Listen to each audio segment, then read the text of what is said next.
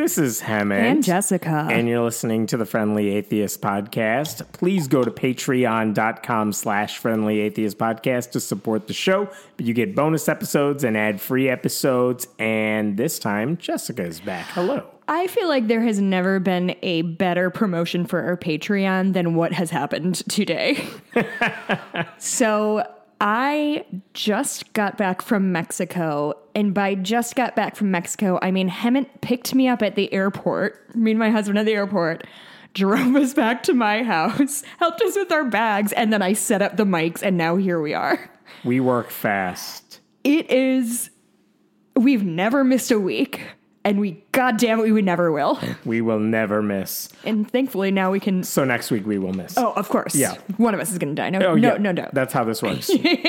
Which also means, because you were gone, you have stories that you're going to tell us during the bonus episode, and you have no idea what's been going on for the past 2 weeks here in the real world. Yeah, I've been in Cancun at a resort with my husband. It is the first time we've ever taken just like a vacation for its own sake, as opposed to like going to a wedding and we build a trip around there.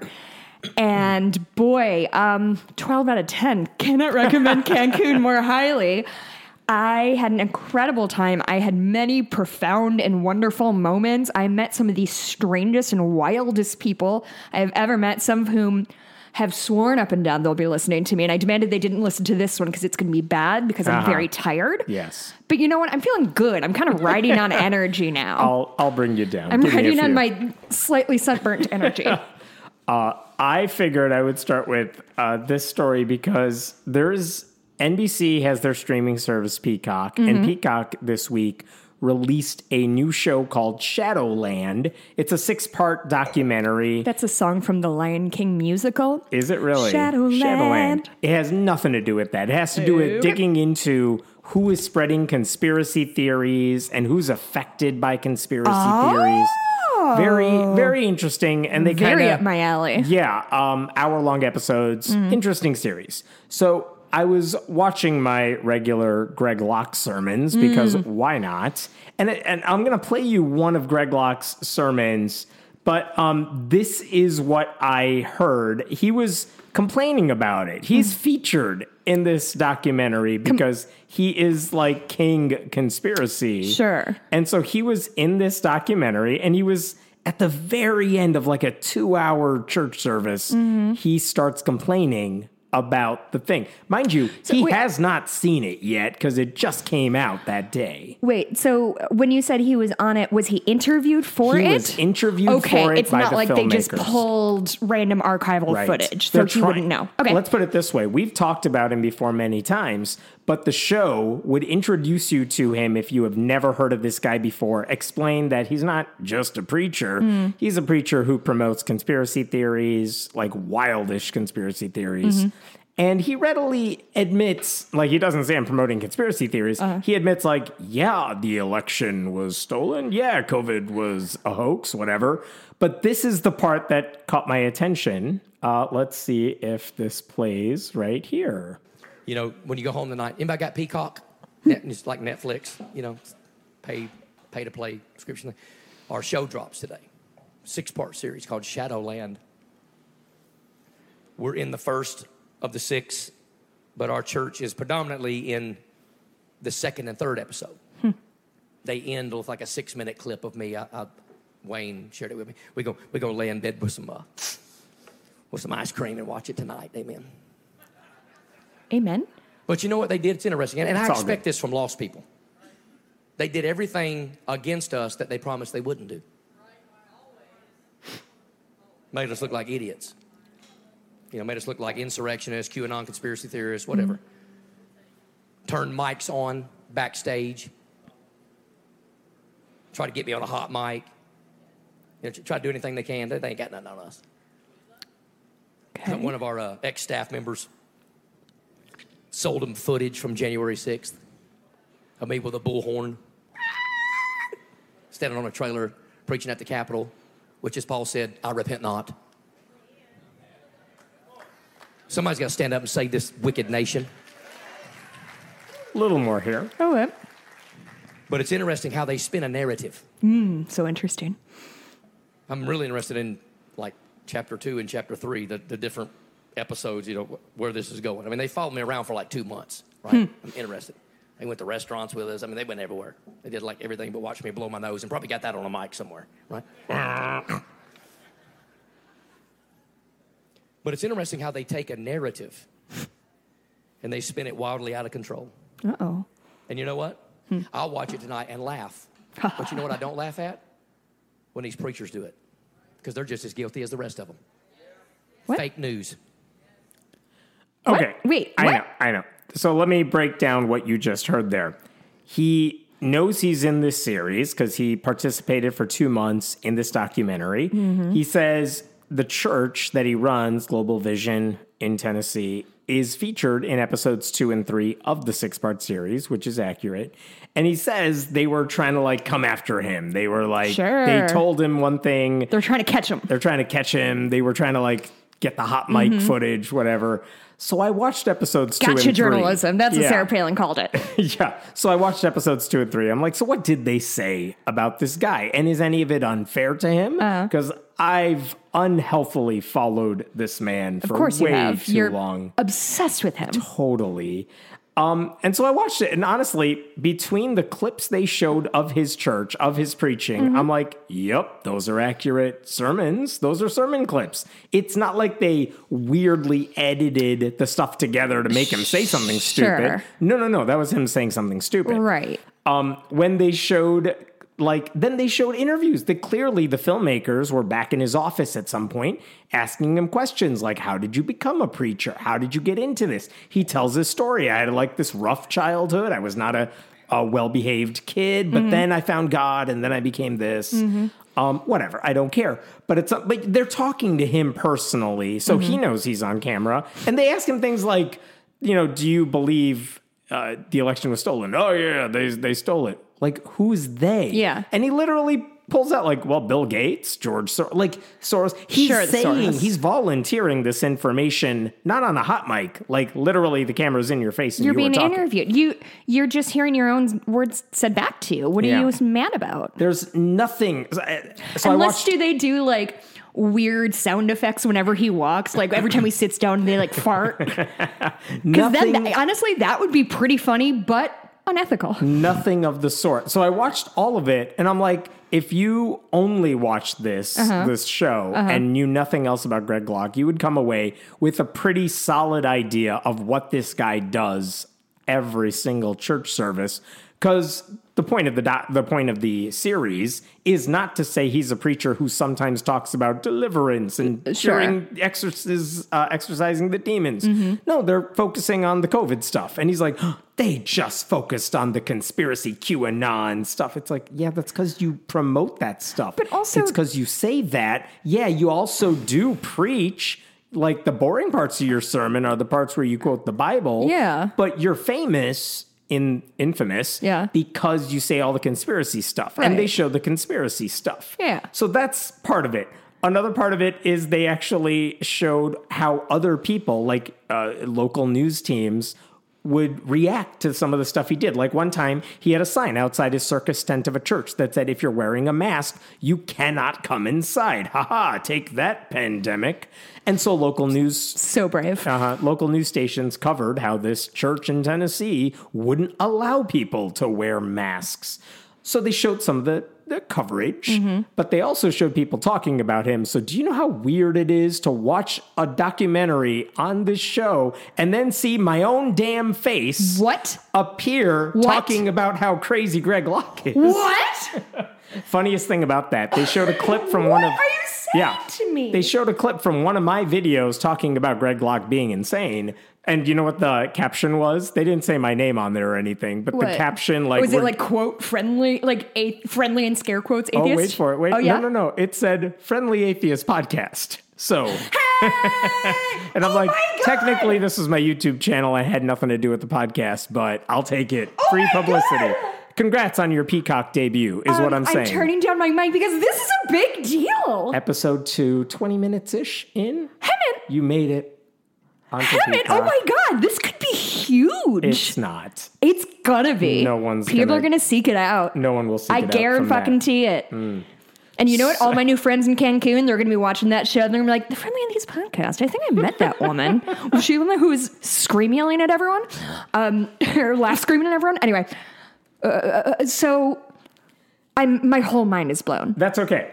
So that happened. I will show you that later. I would show you the clip, but the clip is me talking. You've heard enough of me talking. Oh, boy. But again, like, he acts in that clip I played for you. What if it's a video and they're like, this is what a podcast is? Yeah, I know. We understand media. The weird thing about it is, like, he's acting like they did something unfair to him when they clearly did not do anything unfair. They are talking to him. They had a camera in his office when Roger Stone, the Republican operative who worked for Donald Trump, he once gave a speech at Locke's church.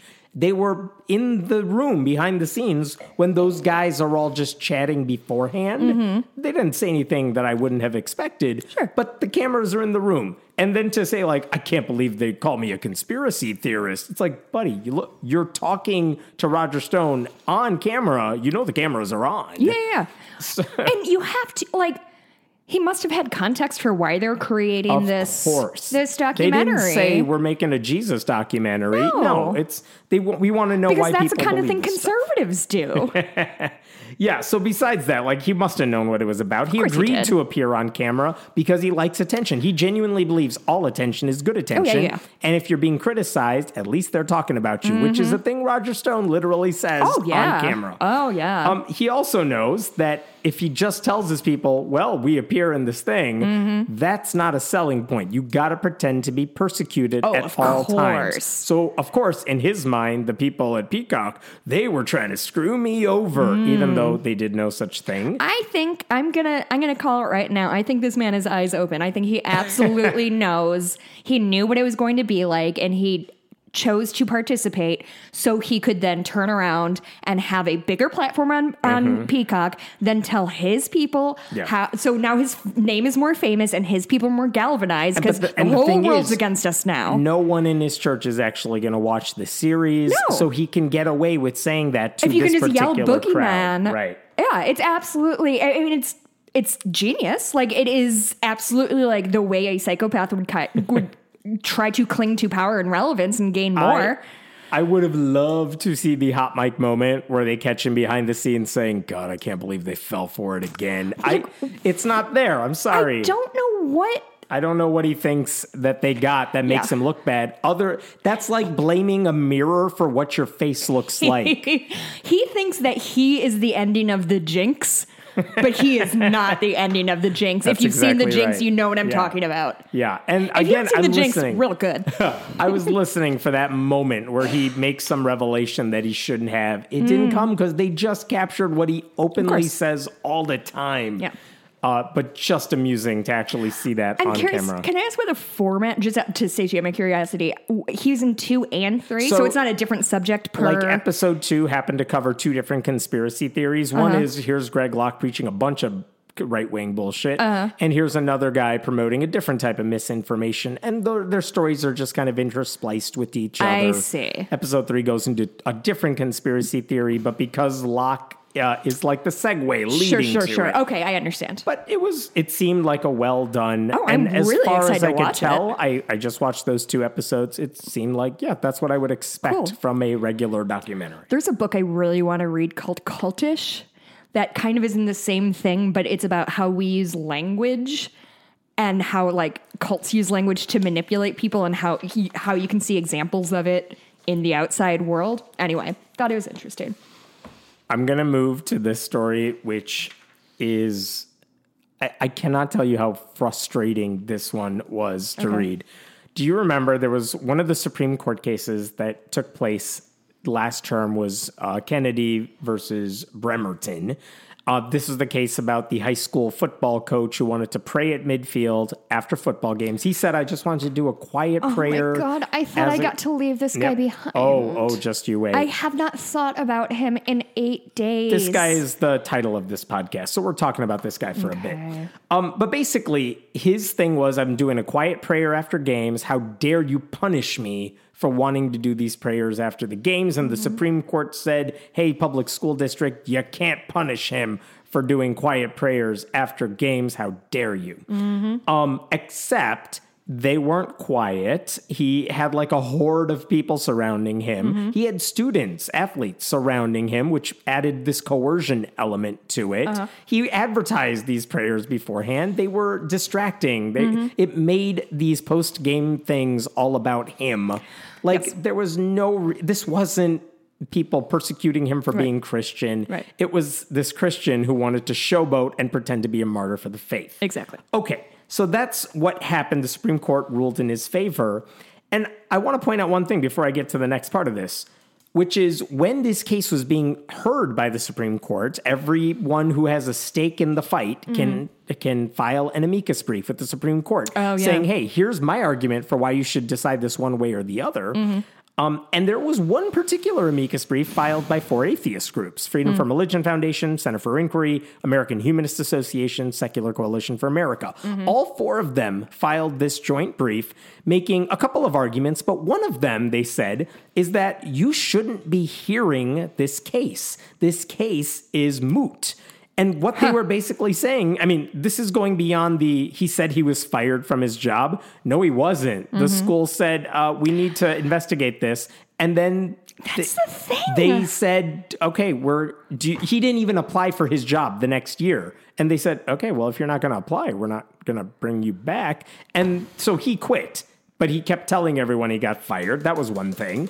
But anyway. And the conservative judges just ate it the fuck up. Completely. Sonia Sotomayor, in her dissent, had pictures saying this is not a quiet prayer. Outstanding work from Sotomayor. So one of the things, the reason you would file a case like this is to say, I need the Supreme Court to step in to undo what has been done because it's the only way I can get my job back. That's the whole point. You don't file a case with the Supreme Court unless someone benefits from their intervention. That's important. And so the atheists, when they filed their amicus brief, they said, you can't take this case up because even if you rule in his favor, on its face, there's no benefit he's going to get from this because it's based on a lie. Well, it's based on a lie, yes, but they said even if you grant all the lies that he is telling you, a win for him means he gets his job back. But he doesn't want his job back. And they said he doesn't want his job back. And we know he doesn't want his job back. I'm going to quote you from the amicus brief. In 2020, Joe Kennedy, moved 2,800 miles from Bremerton, Washington to Pensacola, Florida. He sold his home in Washington. He purchased a home in Florida and established residency there. He and his wife are no longer employed in Washington. There can hardly be a realistic prospect that the assistant football coach position at Bremerton High School is the type of position that one picks up and moves across the country to accept. It is a year-round commitment that pays just $5,304. Jesus. On these key facts alone, Kennedy cannot maintain an action for prospective relief against a school district in Washington. Basically saying, even if you tell him he can have his job back, he's not moving back for a $5,000 a year job. So, what is it that you are going to do for him? And if the answer is nothing, you shouldn't be hearing this case. That was a strong argument. I just got chills. That was the atheist argument saying, look, we know this isn't going to end well. Right. We're not asking you to say. We just want to make sure we all know what's going on. Yeah. And the atheists are saying, look, we know you're not going to rule in our favor here. Right. But just toss out this case. You could do that. You could save face. And we can all pretend this never happened. And it wouldn't be inappropriate. And it would not be inappropriate. And it wouldn't be it would be anti. Oh, fuck. So the Supreme Court obviously. I'm going back to Mexico. I have to leave. Supreme Court did not follow that argument. They said, we are going to hear this case. And Joe Kennedy does win the case. So in theory, what does that actually mean? That means that when he wins the case, he actually gets his job back and he gets to pray at midfield after games, and they can't really do anything about that anymore, right? That's kind of the theory here. So does that mean he can just get a new job in Florida and do the same thing? And not necessarily. And now it's federally depends. Protected speech? In theory, yes, but he hasn't done that either. But this is from the Seattle Times, a columnist named Danny Westneat. He basically said the school, he basically followed up with Bremerton. So what have you all done since losing this case? And he said that even though the school has done its job by offering a job to Joseph Kennedy again, Kennedy is nowhere to be found. He is too He didn't busy. even respond. Doesn't even respond. Oh, he's cause celebrity now, right? Let me quote you from this because, man, this is a good article. It's infuriating, but What's it's it a good called? article. From the Seattle Times, Danny Westneat. Danny Wesney. He's had the paperwork for his reinstatement since August 8th, and we haven't gotten so much as a phone call, says Karen Bevers, spokesperson for Bremerton Schools. Instead, as the Bremerton Knights were prepping for the season in August, They just didn't have an assistant coach. they had a different one. Kennedy was up in Alaska meeting with former Vice President Mike Pence and evangelist Franklin Graham. Fuck was Pence in Alaska? I don't know. Visiting Palin? Probably rooting for their campaigns at the time. On the eve of the first game, which the Knights won, Kennedy was in Milwaukee being presented with an engraved .22 caliber rifle at an Jesus. American Legion convention. Christ, are you kidding me? It is an a commemorative gun because he prayed so good. It is an increasingly surreal situation for the Bremerton schools. They were ordered to, quote, reinstate Coach Kennedy to a football coaching position, according to court documents. But the now famous coach is out on the conservative celebrity circuit, continuing to tell a story about the prayer that got me fired, even though Bremerton never actually Absolutely fired did him. not fire him. Well, listen. The atheists were right.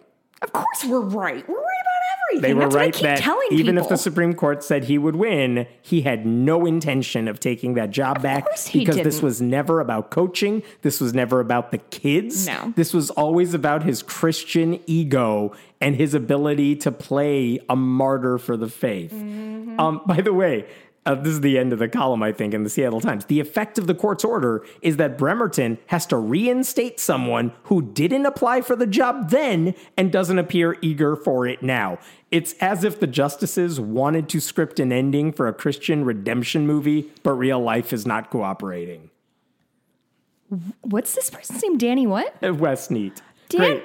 Oh my goodness. I'm going to read every word of that. What a great writer. I mean, listen, I don't want to talk about it on the show, but I am a high school coach. Yeah. We don't get paid very much. No. Why do any of the coaches do any of this stuff? Ask them all. It's not for the money. You do it because you love the kids. You do it because you find the activity valuable, and you do it because what you get back is not a financial thing. Okay. You do it for other reasons. Can we just take a look at the situation that's happening right here? Hemant is a coach for kids that he takes on, even though he does Friendly Atheist full time, he still coaches for his speech kids and is very good, talks to me about it more than I think I need to hear.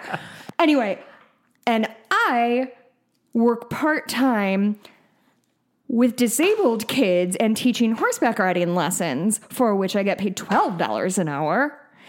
And they wanted me on full time. And I said, I cannot afford to work for you full time with my current situation. So now I have a full-time job, a part-time job, so I can be with my kids and do the things I love to do, and a podcast that I have to do when I get home from Mexico and I'm very tired. Like, it's just so fucking wild that, like, they act like they're these, like, superior Christian people for all of these things. Meanwhile, the two atheists are the one interacting with children every day and trying to enhance their lives and make the world a better place, even though we can't afford to only do that job. I have a video going up about this next week, I think, on About how I'm YouTube. better than everybody? That too. But it's about this guy. And part of the things in the video, going through a rough cut of it, is there are all these video clips of Kennedy post-victory telling news anchors like, yeah, I can't wait to get back on the sidelines. I can't wait to get my job back. Really? Like, you said this after you won the case, implying that you're going to get right back out there. And like, buddy, it's Really? been months. You haven't even called the school back. One thing that... You want to move back to Oregon, dude? Or Washington, or whatever? One thing that also bothered me, we talked about this months ago, is that even the mainstream media tended to agree with the premise of his argument, which was never true. So, for example, the New York Times' Adam Liptak did a whole episode about Kennedy for the Daily podcast. And one of the things he said is that he went to go out and visit Joe Kennedy in Bremerton, Washington. He never told the listeners that Kennedy doesn't live there. Kennedy flew in from Florida to be interviewed for this thing. Like, they just believe his lie that he lives there, he got fired, and Can't wait to get back into true. it. Misses his kids, loves causing long-term brain damage for young people through the sport of football. Boy, I'm going to be more unbearable than ever. So frustrating. I hope I talked about it, but I might have only mentioned on the bonus episode. But if anybody wants to hear an outstanding recap of basically that whole week of Supreme Court decisions, so Roe v. Wade, this one, was there a third one or just the two? Oh, God. I don't know. I'm clear. It's a blur. I was in a fugue state. But it's what Roman Mars can learn about con law. Roman Mars is the host of 99% Invisible. It's a constitutional lawyer who basically does an immaculate job of walking you through all the facts of the case. It's maybe a half hour long, if that, and it's outstanding if you want like somebody who knows what the fuck they're talking about to explain to you what's going on. Excellent. All right, I'm moving on to a different one because Joe Kennedy just pisses me off. And I always forget what his name is. So I walked in and I saw you had Joe Kennedy written down. I was like, is that one of the Kennedy brothers? Yeah. Is there a Kennedy brother I missed? It's the least of the Kennedys. Yeah, exactly. The lesser Kennedy. The lesser Kennedy. Kennedy the lesser. So, can that be the episode title instead? No, I already made the card.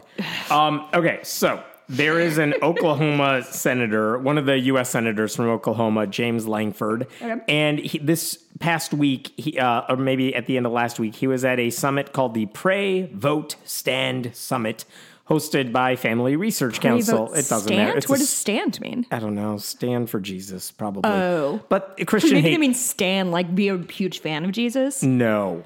Like we stand for Jesus? They stand up for Jesus and then kneel and pray. I don't know how they do it.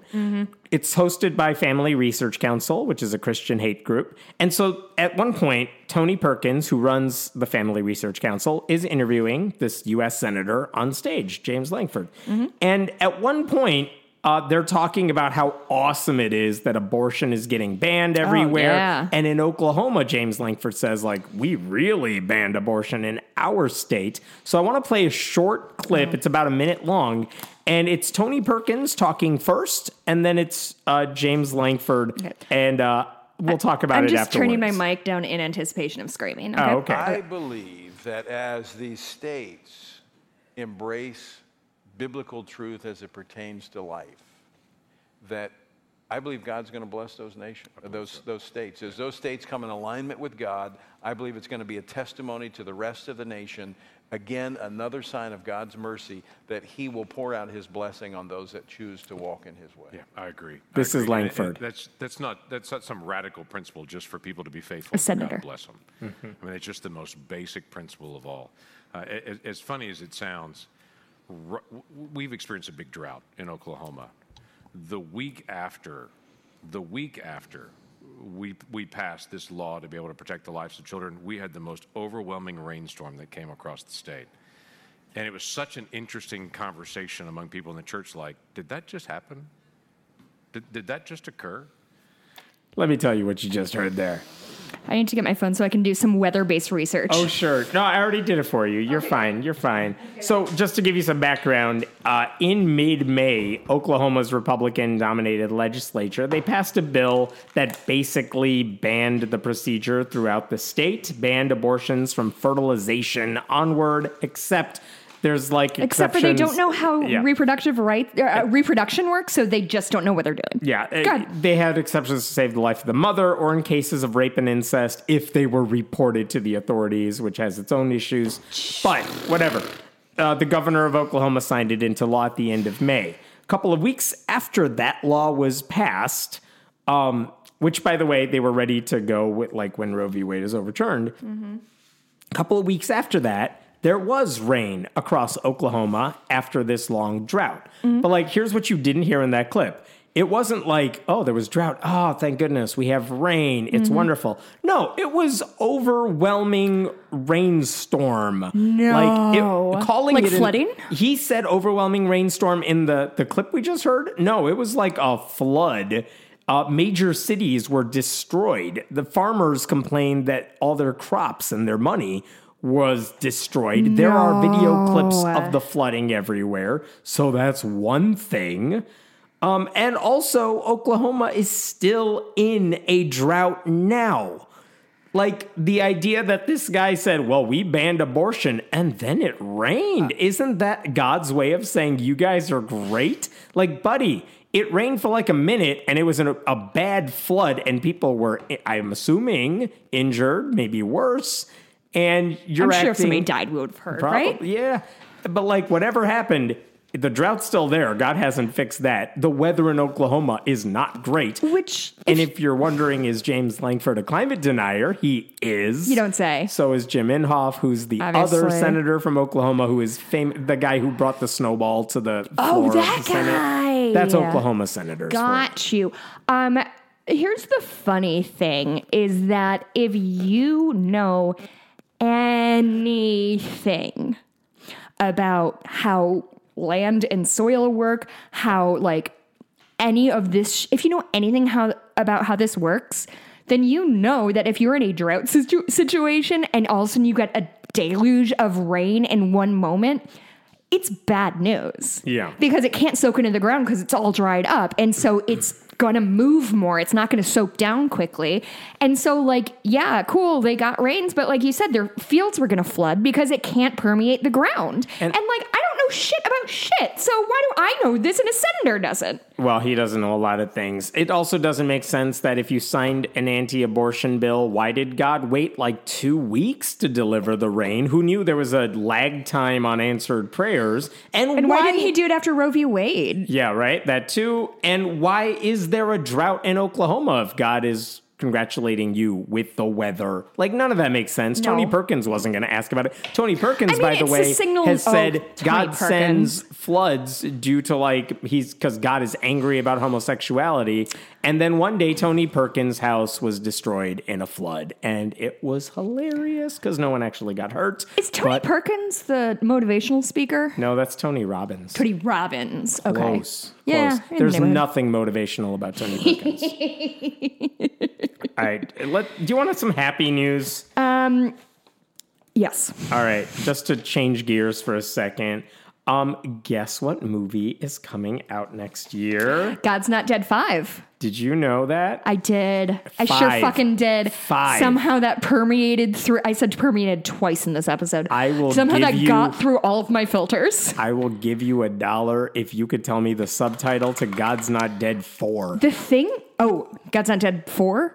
Okay, wait. I bet I could do it. Or 3. I know one of them. Oh, actually, maybe I don't. I felt really confident for no specific reason, which is sort of how I live my life. Anyway, what's the subtitle? 3 was A Light in Darkness. A Light and Dark. What, did 2 have a subtitle? No, It was just God's Not Dead 2? It was just God's Not Dead 2, the one with 4, Clarissa. I feel like I should know. It's like God's Army or something? We the People. We the People. And now- I got the military thing. And God's Not Dead 5 is going to be God's Not Dead Rise Up. Rise up. Even because every Christian now steals from Hamilton.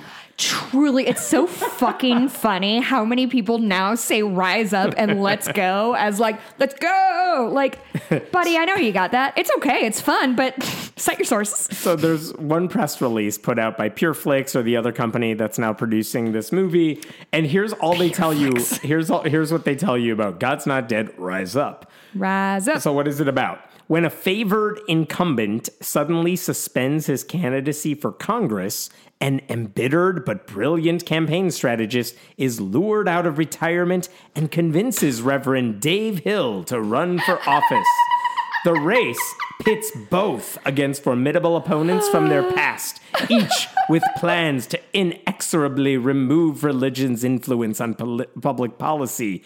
Set against a backdrop of unprecedented political, civil, and spiritual unrest, Dave struggles to answer an increasingly relevant question of our time. Is God dead in American politics? No. No. I mean, I know the answer. Who, is that a spoiler alert does if I say no? anyone think God is dead in American politics? Guess what percentage of Republicans in Congress are religious? Are religious? Yeah. 100%. 99. I think one of I them genuinely didn't thought it was answer a the rounding question. error. Yeah.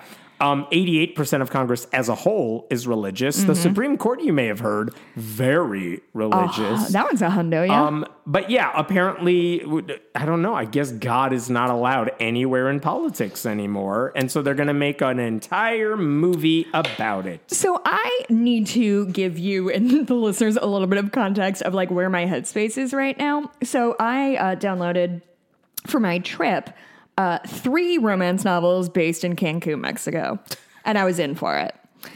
And instead, I read Mindhunter by John Douglas, which is about criminal profiling.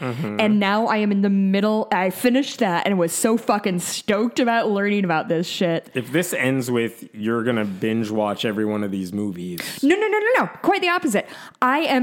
I reread. So John Douglas is like the original criminal profiler.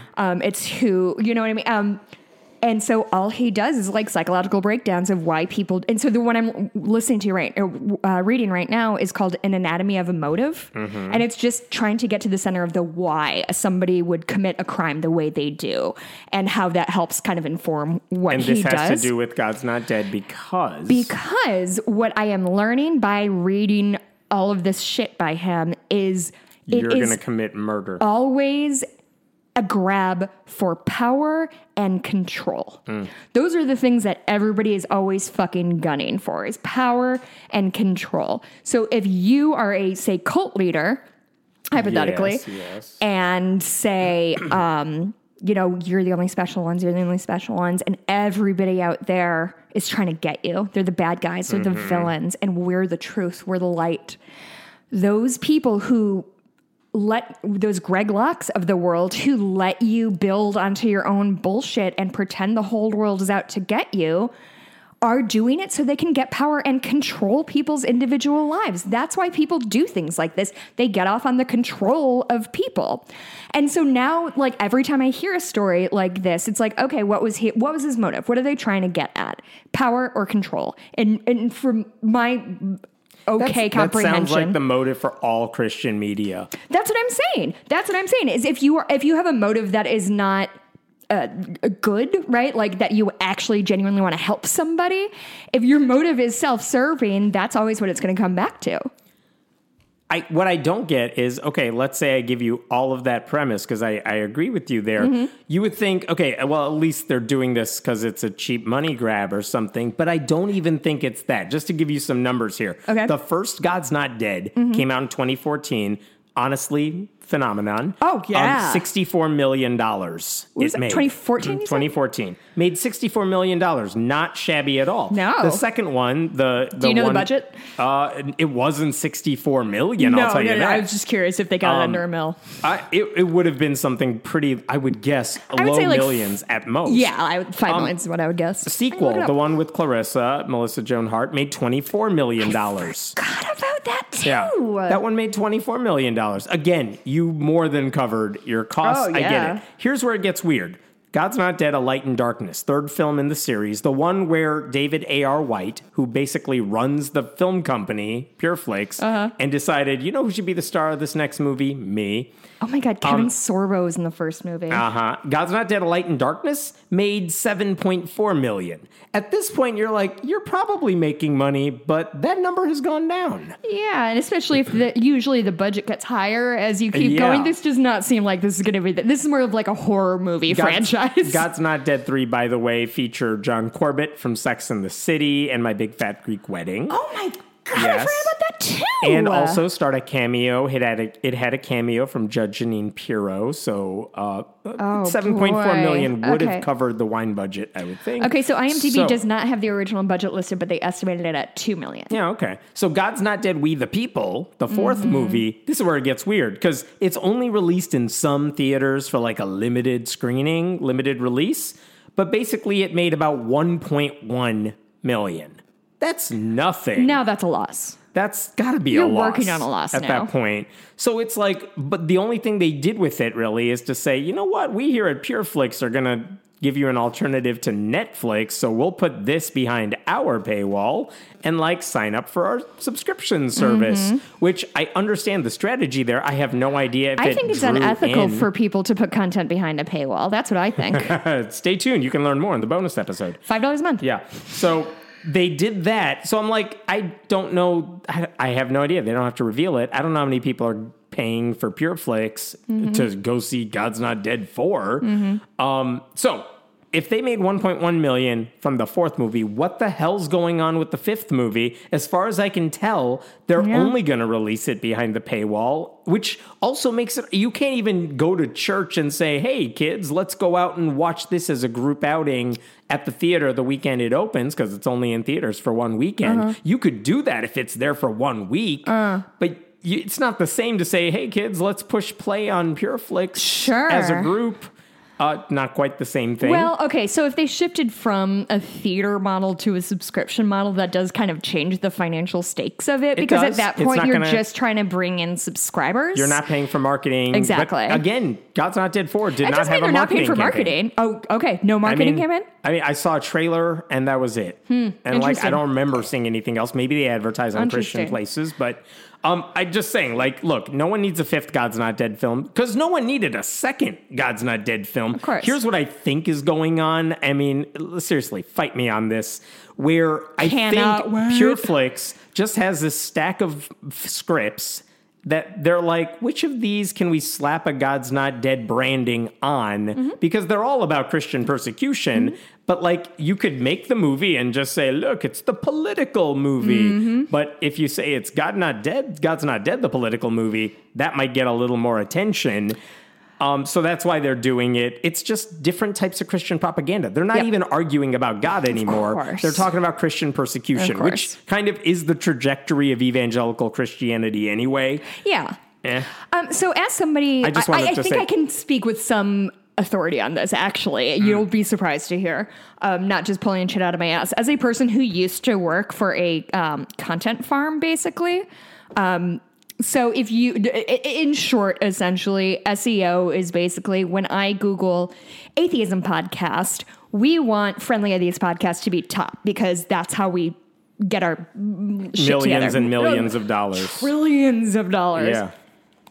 Yeah. And so back in the day, and it's less so now, it's a little more sophisticated. But back in the day, basically the way you increase your SEO value is just by having a shit ton of content.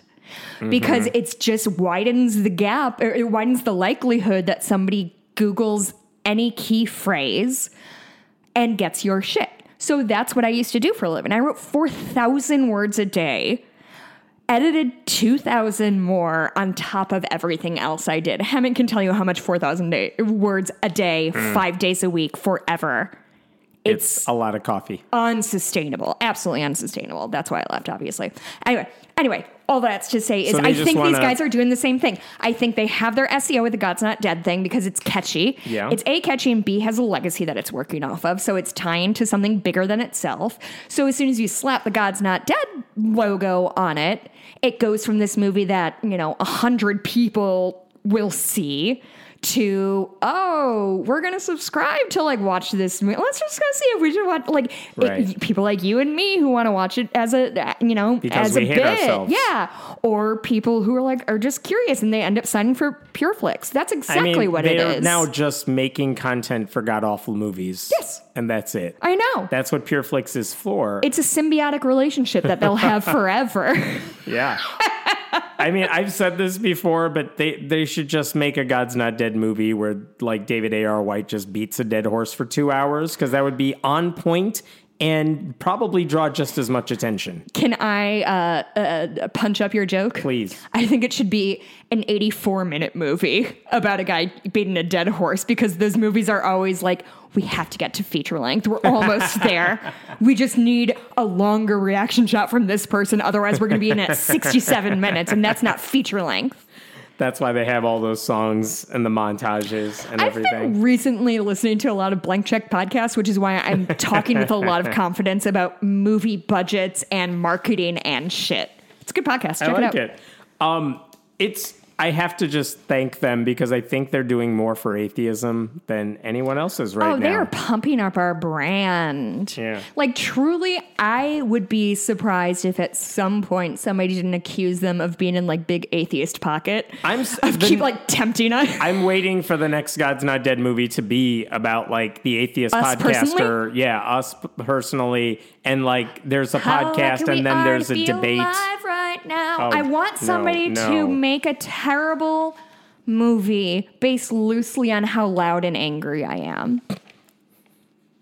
I've never wanted anything more. I'm not It's what my watching ego it. needs to be fed.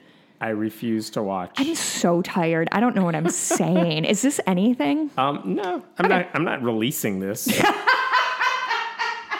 All right, here's Oh, also, I want to say my husband is driving to Niles and back to get our dog. So at some point, whether it's during recording or not, my dog is going to explode into which this is why room. we are quickly rushing. We're trying to get finish through this. And I'm helping. Yes, there you go. I Okay, always move things along more quickly. so we I talked always about. really like to make sure that the thing moves along at a nice clip. Thank you for that. And I think that's what people like about Okay, go. I'm done. I'm done with This the is bit. why everyone listens at I'm done with the 1.8 bit. speed. So, there, at that Pray, Vote, Stand summit where Langford was at, there was another time, one of the other speakers at that conference was Dr. Albert Mohler, who is the president of the Southern Baptist Theological Seminary, one of the leaders in Southern Baptist, of the Southern Baptist Convention. Okay. And I want to play you a clip of what he said to this crowd. Then we will talk about it because, like, there's a backstory that makes this clip even worse. Okay. So I'll play. It's not like Firebrand anything, but just listen carefully. Late in the show for an audio clip. This must be a good one. I know it's about 45 seconds. Here you Okay. go. Every single election matters. Every But election single matters, he election said. is followed by the next one. That's how linear time And works. faithfulness now is absolutely necessary. And frankly, just given the temporality of life, we've got to give primary attention to faithfulness right now. 2022 in the United States means votes matter. His grammar And is we really have a bad and it's bothering responsibility me. to make certain that Christians understand the stewardship of the vote, which means the discipleship of the vote, which means the urgency of the vote, the treasure of the vote. And they need to understand that insofar as they do not vote or they vote wrongly, they are unfaithful. Because the vote is a powerful stewardship. Let me repeat that last part. Christians need to understand that if they don't vote or if they vote wrongly, they are unfaithful. There is something, and we know the context there is if you don't vote for a Republican, you are a bad Christian. So, like, let's talk about what are the I requirements. think if you vote Republican, you're a bad human. So That we're too. not that far apart. What are the requirements to being a Christian? At one point, I'm pretty sure it was accepting the divinity of Jesus. And now, according to the head of a seminary, it's that and voting also Republican. voting Republican. I mean, if you don't do that, how could Jesus love you? It's Christian Nation, buddy. I mean, yeah. And here's why this is especially weird coming from Mohler. I mean, first of all, this conference took place in Georgia.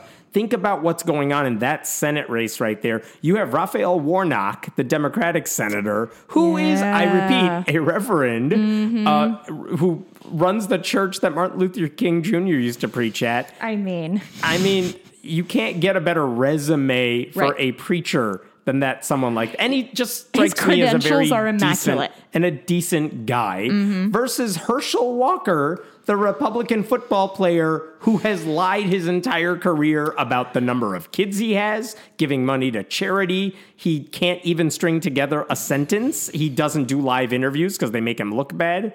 I mean, that's who Albert Mohler is telling people to vote for Over. to be a good Christian. Don't vote for the reverend. Not that guy. That would make you a horrible Christian.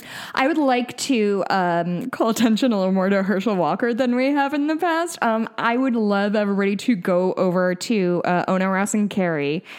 And Carrie Poppy does an outstanding TED Talk, I guess is the way I would put it. Just a talk that she did online, and it's recorded, about Herschel Walker and his various diagnoses and the veracity of those diagnoses and the competence or ethics of the people who diagnosed those things. So he claims to have dissociative identity disorder, which we've actually came up recently, and it's just a really fucking hard diagnosis. And from how Carrie told the story, it does sound like he was convinced that he had, like, the doctor specialized in DID.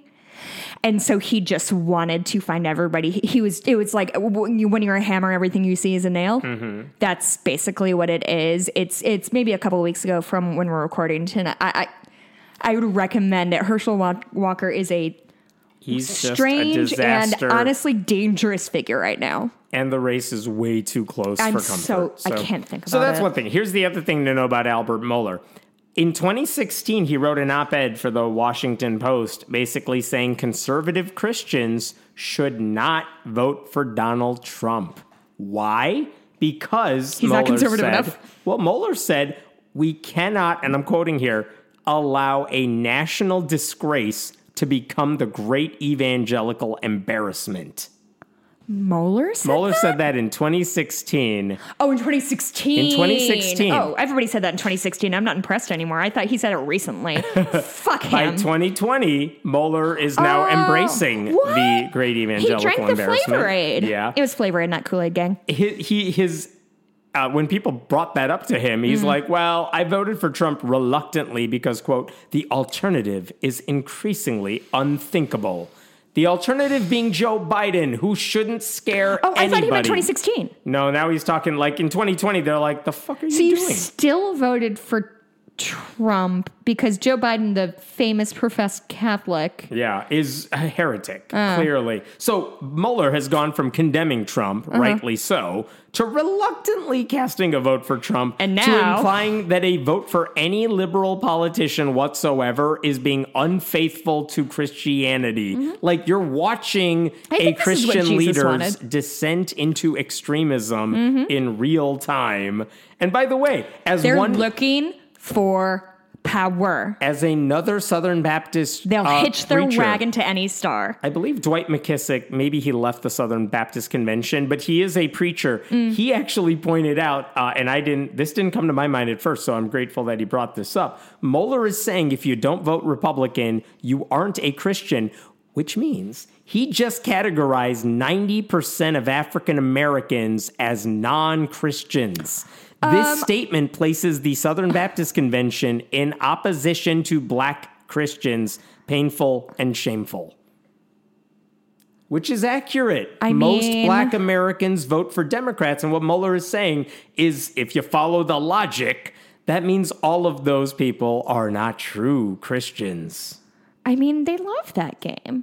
They love the no true Scotsman fallacy. It's just their favorite fucking thing in the world. The one thing I appreciate is that Mohler is proving a point that we've been trying to make. And by we, I mean like church-state separation advocates for years now, which is that at this point, Christian nationalism is a threat. You can't have like evangelical Christianity or Southern Baptist Christianity without politics. What does it mean to be an evangelical Christian these days? It means voting Republican a lot more than it means embracing a certain set of theological beliefs. Helping thy neighbor or whatever. Kristen Dumais, who wrote that Jesus and John Wayne book, has been kind of harping on this for a while in the right way. She's right about this, saying like, what does it mean to be an evangelical?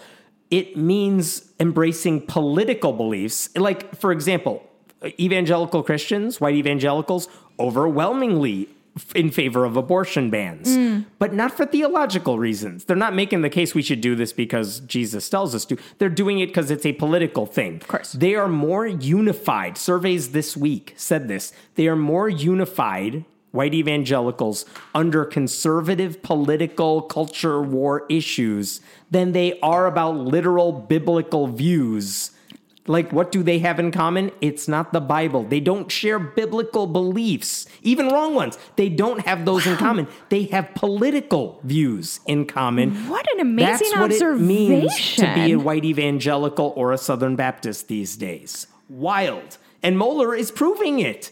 Wait, did you draw that circle around all of that? No, that's something from she that wrote article. in Jesus and John Wayne. That oh, the Jesus culture, and John Wayne. That Gotcha. the culture war I wrote issues. that down. I'm going to have to that the pick that culture up. war issues have become the defining principle of what it Of means to be course. white evangelical. Of So even course. if you ask them, like, is Jesus the only way to achieve salvation? Mm-hmm. You would think, like, people who share a faith would have one view in lockstep because that's kind of the heart of your faith, right? Mm-hmm. And the answer in their view is, yeah, Jesus is the only way. That's why nothing else works. You got to accept Jesus. Guess what? Evangelicals are not 100% unified on that one. They are in lockstep about abortion and banning it a lot more than they're unified course. about, like, Jesus being the only path to salvation. Golly, I can't believe how long it took us to sort of...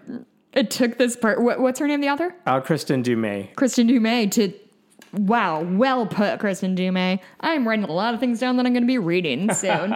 While you're typing whatever you're typing, you Yes. want to hear a funny joke? Yes. Not a joke. It's an exchange we had earlier. I tweeted when we were in the Cancun airport because we ate at Flavor Town, the Guy Fieri restaurant. Guess what, gang?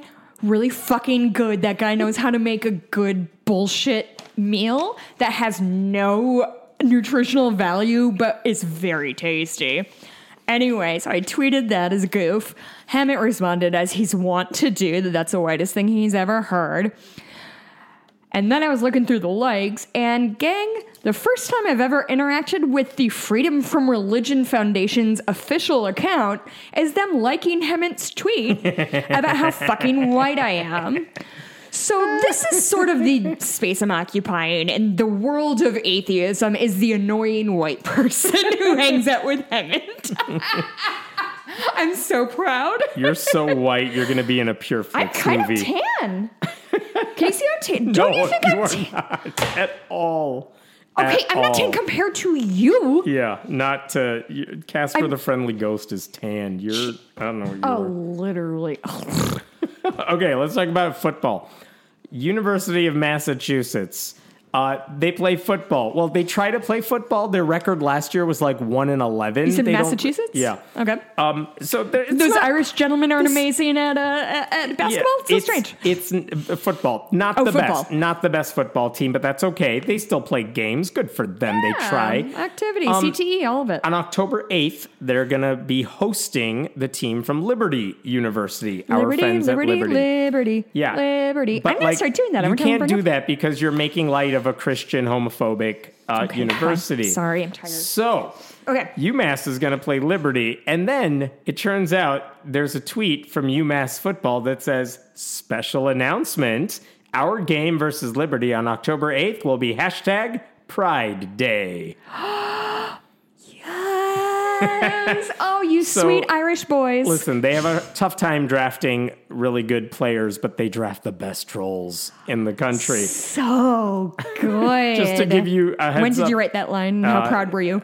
Very proud. 3 hours. You know how it works. Just to give you, I mean, I know people are familiar with Liberty University, Christian school, Jerry Falwell, all that stuff. Wowee. The website Campus Pride ranks Liberty among the absolute worst campuses for LGBTQ youth because, of course, they will expel you if you're in a same-sex relationship. Oh, expel you. They will expel you. I thought you said spell you, Oh, and I was sorry. confused. No. Like there's So, witchcraft. Here's the question I was trying to figure out. Okay. Are they trolling or like was this coincidental? No, they're 'Cause trolling. One day was Pride Day and they only have a handful of home games. So like which one is it going to be? I How literally many asked. September-based Pride days do you know about in this terrible I have country? no idea, but I did put out a request to their assistant athletic October, he said. director for marketing, creative, and digital strategy, and I'm like, "Is it trolling?" He didn't respond to me. I'm so sad. I tried so hard to get an answer to that. But also, hysterical. speaking of coincidences, This is the kind of bullshit I live I know. for. Speaking of coincidences, 2 weeks ago, Liberty University's football team has a YouTube channel. They show plays, replays, whatever, highlights. They posted a video on YouTube. Guess what the title was? Pride is our enemy. And they were saying, let me be clear, in the context... Wow. In the context of the video, what they're saying is we work as a team here at Liberty University. No one player has an ego. We play well together. But man. What do you think? Are they idiots or are they evil human beings? And don't forget, both things can be true.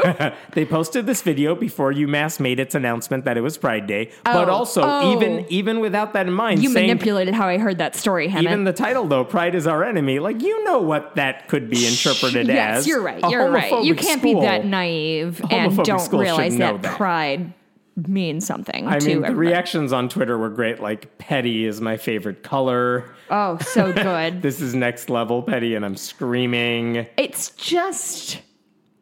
Golly, A friend pointed this out to me, but Northwestern University's... Was it me? No, it was a friend from high school. Northwestern University's field hockey team, earlier this year, I believe, actually earlier this month, hosted a game against Liberty University as well and declared it their Pride game. So I don't know if this is just several people having the same great idea at the same time, or if it's like a concerted effort. Yeah. But whatever it is, just I salute all of you. Guys. I hope anytime any other school plays Liberty or BYU or any religious take school, that banner up. You can have multiple Pride days. Mm-hmm. You can do that against all religious schools. Are you a friendly atheist listener who also happens to run the athletic department of a major university? You know, whatever you want. You got your marching orders. Ew, what if we gave marching orders more? Can we do that? Apparently it's fine when the right-wing people do it, so I assume it's okay when we do it as well. I'm not comfortable with that kind of power. I'm very comfortable with that power. This is what I am talking about. It's men who are always looking for... We did not talk about this...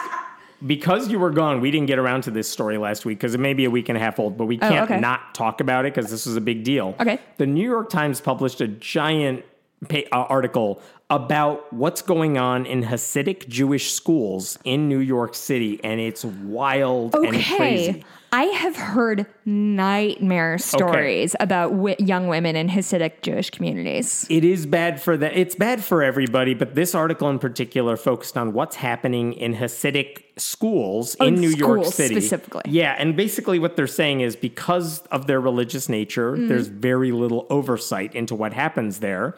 But also, and this is stuff we've known about for a while, boys are expected to become rabbis, so their classes in school are really just a heavy dose of religious indoctrination. Yeah, they get no indoctrination. Nobody really comes out of it with any actual education. Is that right? Okay. Girls receive a slightly better education because they're not studying the Torah all day, but it's not great.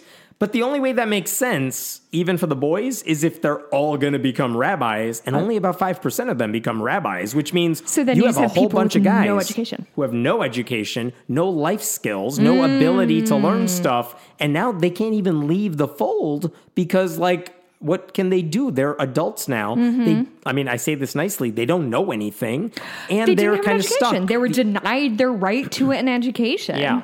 And by the way, I'm going to skip some of the details here, but underlying the fact that this is a problem, because we've known about this problem for a while, is that these schools receive taxpayer funding.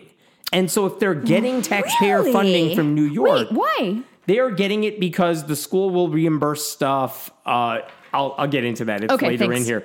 But basically, when they're taking care of students and like lunch, for example, government will reimburse lunch. I see. They're getting federal funding for things, and yet there's no oversight. There's no requirement that you got to educate the kids. So they don't even need to get their GED or whatever. Nothing. Because a lot of homeschoolers, I think, need to get your GED. Is that right? I don't know what the real is. Why would I say that? But basically, what they found, this is Eliza Shapiro and Brian Rosenthal of the New York Times. After a year of reporting, interviews with more than 275 people who went to the schools, connected to it, what they found is basically these schools, Hasidic boys' schools, have received over $1 billion in government funding over the past 4 years, and the kids know nothing. Here, I'm quoting here. The students in the boys' schools are not simply falling behind. They are suffering from levels of educational deprivation not seen anywhere else in New York. Only 9 schools in the state had less than 1% of students testing at grade level. In 2019, the last year for which full data was available, all of them were Hasidic boys' schools. Oh, no. About These 80, poor boys. skipping ahead, about 80% of the girls who took standardized tests last year failed. Statewide, the public schools that served only low-income students all scored exponentially higher than the boys' yeshivas did. Those poor kids. Yeah. So, I mean, Do you, like, I know standardized testing is kind of fucked. Oh, okay. that's exactly where I was going. If you want to argue about standardized testing, that's- we can have that argument. Sure, You're sure, right. sure, sure. It is one way of measuring Okay. educational But, so attainment. when you see something like that for you as an educator, is that compelling? It's one tool. Okay. And it's like, well, that's messed up, but what else do you got? But there are also, when the New York Times spoke to these students, they documented physical abuse.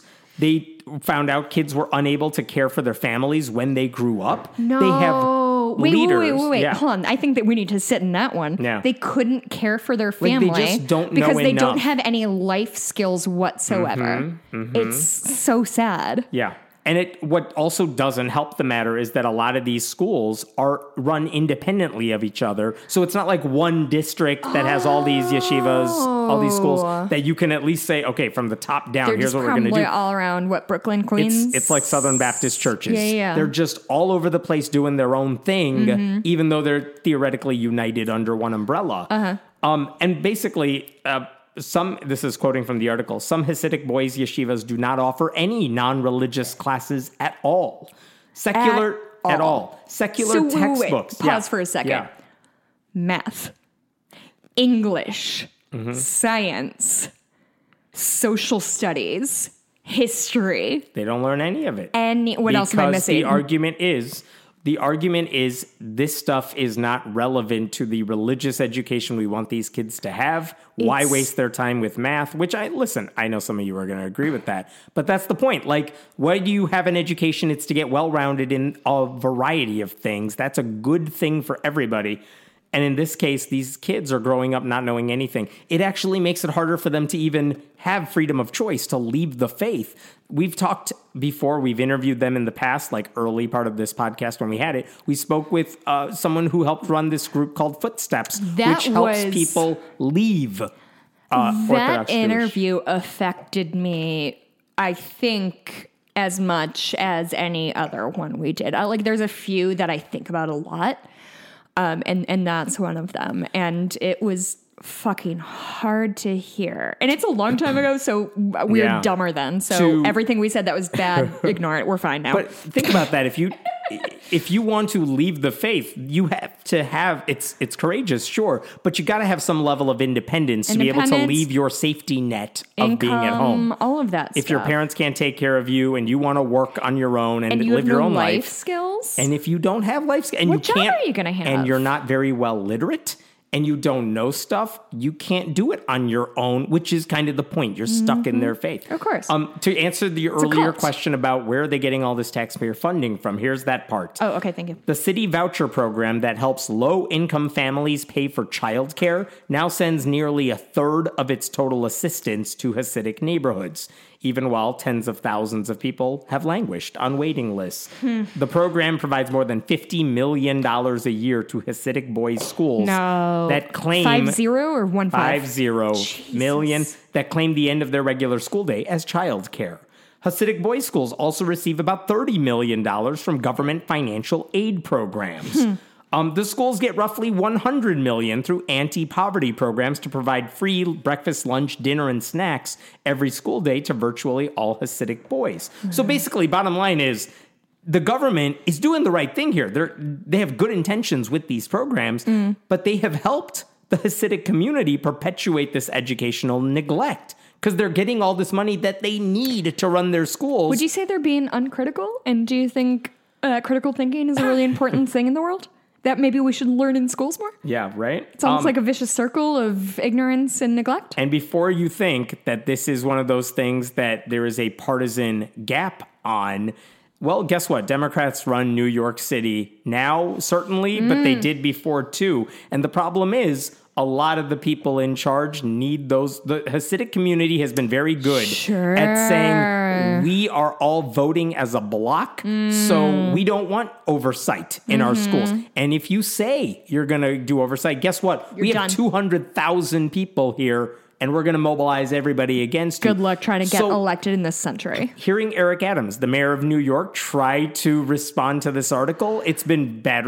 Kathy Hochul, the governor of New York, they've just given horrible responses to this problem, saying some mealy mouth like, we're going to do something about this. But they're really not, because they don't want to anger that community. So this is the moment, and we've talked about this a few times, of... Are you a politician who is trying to help humans, or are you a politician who is trying to stay in power? And I get the idea of like, oh, well, I need to stay in power to do more good. I get all that. Of course I do. This is the moment that the hero says, I don't give a shit if I don't get my congressional seat or my mayoral whatever. I need to help these kids who need me. This is taking the Obamacare vote in 2010, when that might have gotten you kicked out of power, which it did for a lot of people. But guess what? It was the right thing to do. They did the thing that was right. And listen, doing the right thing is often incredibly hard and carries so many consequences. And that is what bravery is. I wish it would just be like, I wish it was, the governor could just say, I'm going to take that stand and make it happen. But it's not. This is one of those things that's not going to change unless enough people vote certain ways. So it can't just be one person doing it. You need a whole bunch of people to do it. Now, there are some options here, like the state's Board of Regents that oversees schools. They can vote on rules that say private schools have to maintain certain secular academic standards or lose public funding. Like, there are ways to make this stuff happen in a way that's not singling out like this religious group of kids. I see what you mean. I mean, that would be one start. Sure. There are ways to do this without... But it's simply not happening. From what you can see, is anybody doing anything? We'll see. It's not going to happen overnight. You said this article is a week and a half old? It's been about a week and a half, yeah. Okay. Has there been chatter between then and now? Some, we'll see. I haven't followed it since the past couple days. It doesn't seem like it's getting momentum then, I should say Ted Cruz lashed out against... I looked for that dork all over Cancun so I could bully him, and I didn't see that motherfucker once. Which means you just weren't looking hard enough. He has already responded, calling the New York Times article a kind of... I'm not quoting here. This is me talking. He basically referred to it as an anti-religious hit piece. So, of course, he's on the side of now making... he's pro-Jew. Yeah, he wants to keep kids very dumb. Yeah. It's good for his brand. So he probably wouldn't be over the moon if a Jewish person ran for, I don't know, say president. But if these precious Jewish boys deserve to never learn what 2 + 2 is, Ted Cruz is there supporting them. He's on their side. I fucking hate Ted Cruz with so much of my heart. It cannot be healthy. Get in line. Last story, and then I'm done, because I didn't want to ignore this one. Kanye West has started his own private Christian school. Oh, that is the right reaction. Has he gotten his bipolar disorder treated? I don't know, but this one has nothing to do with whatever, because there's more people than him doing this, and they're all to blame. Let's talk about this. It's called Donda Academy, named after his mother, who was an actual educator. Listen, if the story ends here, that's a very nice name and a very nice tribute to his mother. And it doesn't. The school requires parents to sign a non-disclosure agreement. That's not great. Excuse me? What did you just say to me? And the school's like, it's informal. Non-disclosure agreement for a group who is going to oversee my children? Yep. No, thank you, please. The school is not yet accredited, so your diploma is toilet paper. Okay. Wait, a high school? I think it's like K-12 as far as K-12? Yeah. Holy shit. Okay. Wait, you can have an elementary school that isn't accredited? I thought that was only a college sort of thing. thing. Oh, no, you can have public schools. They need accreditation too. I mean, that makes sense. I just never thought about it because most people want to educate people. Yeah, unless you're the last couple stories. They're still looking to hire educators. They don't have teachers, enough of them. Well, no one wants to work these days. That's what I've heard. Here's an interesting one. This is from Rolling Stone. The ostensible head of the school listed on its website is Principal and Executive Director Brianne Campbell, who also leads the school's choir program. But Rolling Stone has learned that Campbell has never held a formal position as an educator. Oh, but they have a teaching certificate, yeah? I don't Right? I don't know. They know here's something the about thing. something. LeBron James started okay. a school of his own in This was Akron, a hard Ohio. right turn I wasn't ready for. He started his own school in Ohio, but he's like, I'm not running my own private school. Because I'm a basketball He said, player. "Listen, put my name on it, slap my name on it. Here's the money you need to make this happen. Let's do it the right way. But I'm going to run it through the Akron public schools and do it that way." Good. And as far as I can tell, a couple years into that program, it's been doing really well. LeBron James seems like a good dude. Am I misreading Name that? one LeBron James scandal. You can't. People didn't like Trainwreck that Yeah, much, but I thought he was exactly. really charming and I liked that movie. It goes on. Two sources, Kanye school again. You know Two what it sources. is he did the thing, I'm taking my talents to Miami, and everyone's like, oh, fuck him. LeBron James, take your talents where you're getting paid, my Right. dude. Good for you. Kanye's charming as two fuck. sources close to current Donda students claim those associated with the school were asked to sign confidentiality agreements. A third source said they were not permitted to discuss the school. Just saying, public schools don't make families sign NDAs. And That's a wild. I listen. Can we sit with that for another couple minutes? if you ever mix NDAs with Christianity, that never ends well. NDAs were originally supposed to be used for, hey, you work for Dyson vacuums. You know proprietary knowledge about the way our shit works. You cannot leave this place and go to Hoover and say, good news, I know how to do the bad list. stuff. Yeah. This That's isn't what those are Coca-Cola supposed formula. to be for. This isn't a now trade secret. They are for, like, hey, your boss is defo going to harass you in some way, and you need to be chill with this for us. Because we need to make sure he keeps staying in power for reasons that are unclear for the rest of us, even though he's an obvious monster. That was not a specific thing. That was just generalized. Another thing that's weird. It's a private Christian school. It makes a show of how this is a Christian school. But Is if you that how go they to got out of kind of being... oversight? Yeah. Yeah. Thank you. But here's the weird thing. If you go to any Christian school of any kind, one of the things on their websites is, here's our statement of faith. Here's what we believe. There's none of that on this site. So, like, what type of Christian are you? What does that mean that you are a Christian school? Christian is... It's a catch-all term. It's a real catch-all term. The website says there's full school worship each day, which full school worship, so which like is not a weird, mass or whatever. which is not weird for a Christian school. But what does that mean? What are you teaching them to whom? in worship? Who are you worshiping? I don't know. Kanye West has I previously assume they're just said, doing like generic Jesus-based stuff. but even that, even that, a Lutheran versus a Catholic versus human, like that's Kanye not West the same. once appeared at Joel Osteen's church and Kanye said West on needs stage, help. "They're attempting to take prayer out of schools," Kanye said back in the day. And it's like, oh, you believe that kind of Christianity, like the crazy kind that believes lies. I mean, other types of lies. Other types of But Oh like, my I don't know God. what type of Christianity he's teaching at this school. I want to be very clear. I think Kanye West is very talented and a very ill man. Oh my God, the garage door is open. Dottie is about to fuck this place Last up. thing I'll say about this story. Rolling Stone reached out to the school's former executive director, and she... Oh my God, we have to record my reunion with Dottie on mic. Oh, hell no. People are going to love So, that. They spoke to the former director of this school, who has now left the job, so they had to hire someone else. Is this still Wait. established? So, It's going. There's people it's going happening. there. Yeah, Okay. it's already in session. But they spoke to the former person who ran this school. You know what she said? Tell me. Why'd you leave the job? We had philosophical differences about the level of stability that is required to educate students in an effective way. As an educator with over 22 years of experience in the field, I always put children at the forefront of any decision I make. Consequently, I moved on.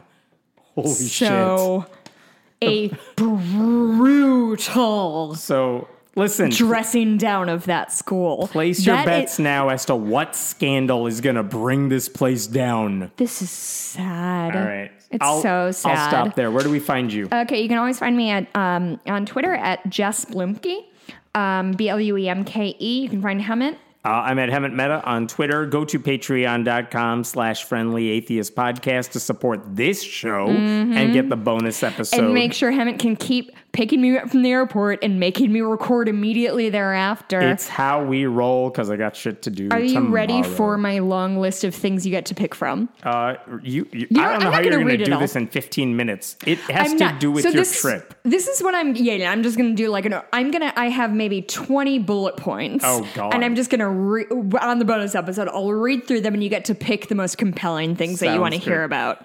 Okay? All right, we'll see you on the bonus. Hey, email us at friendlyatheispodcast@gmail.com. All right. Bye. Bye.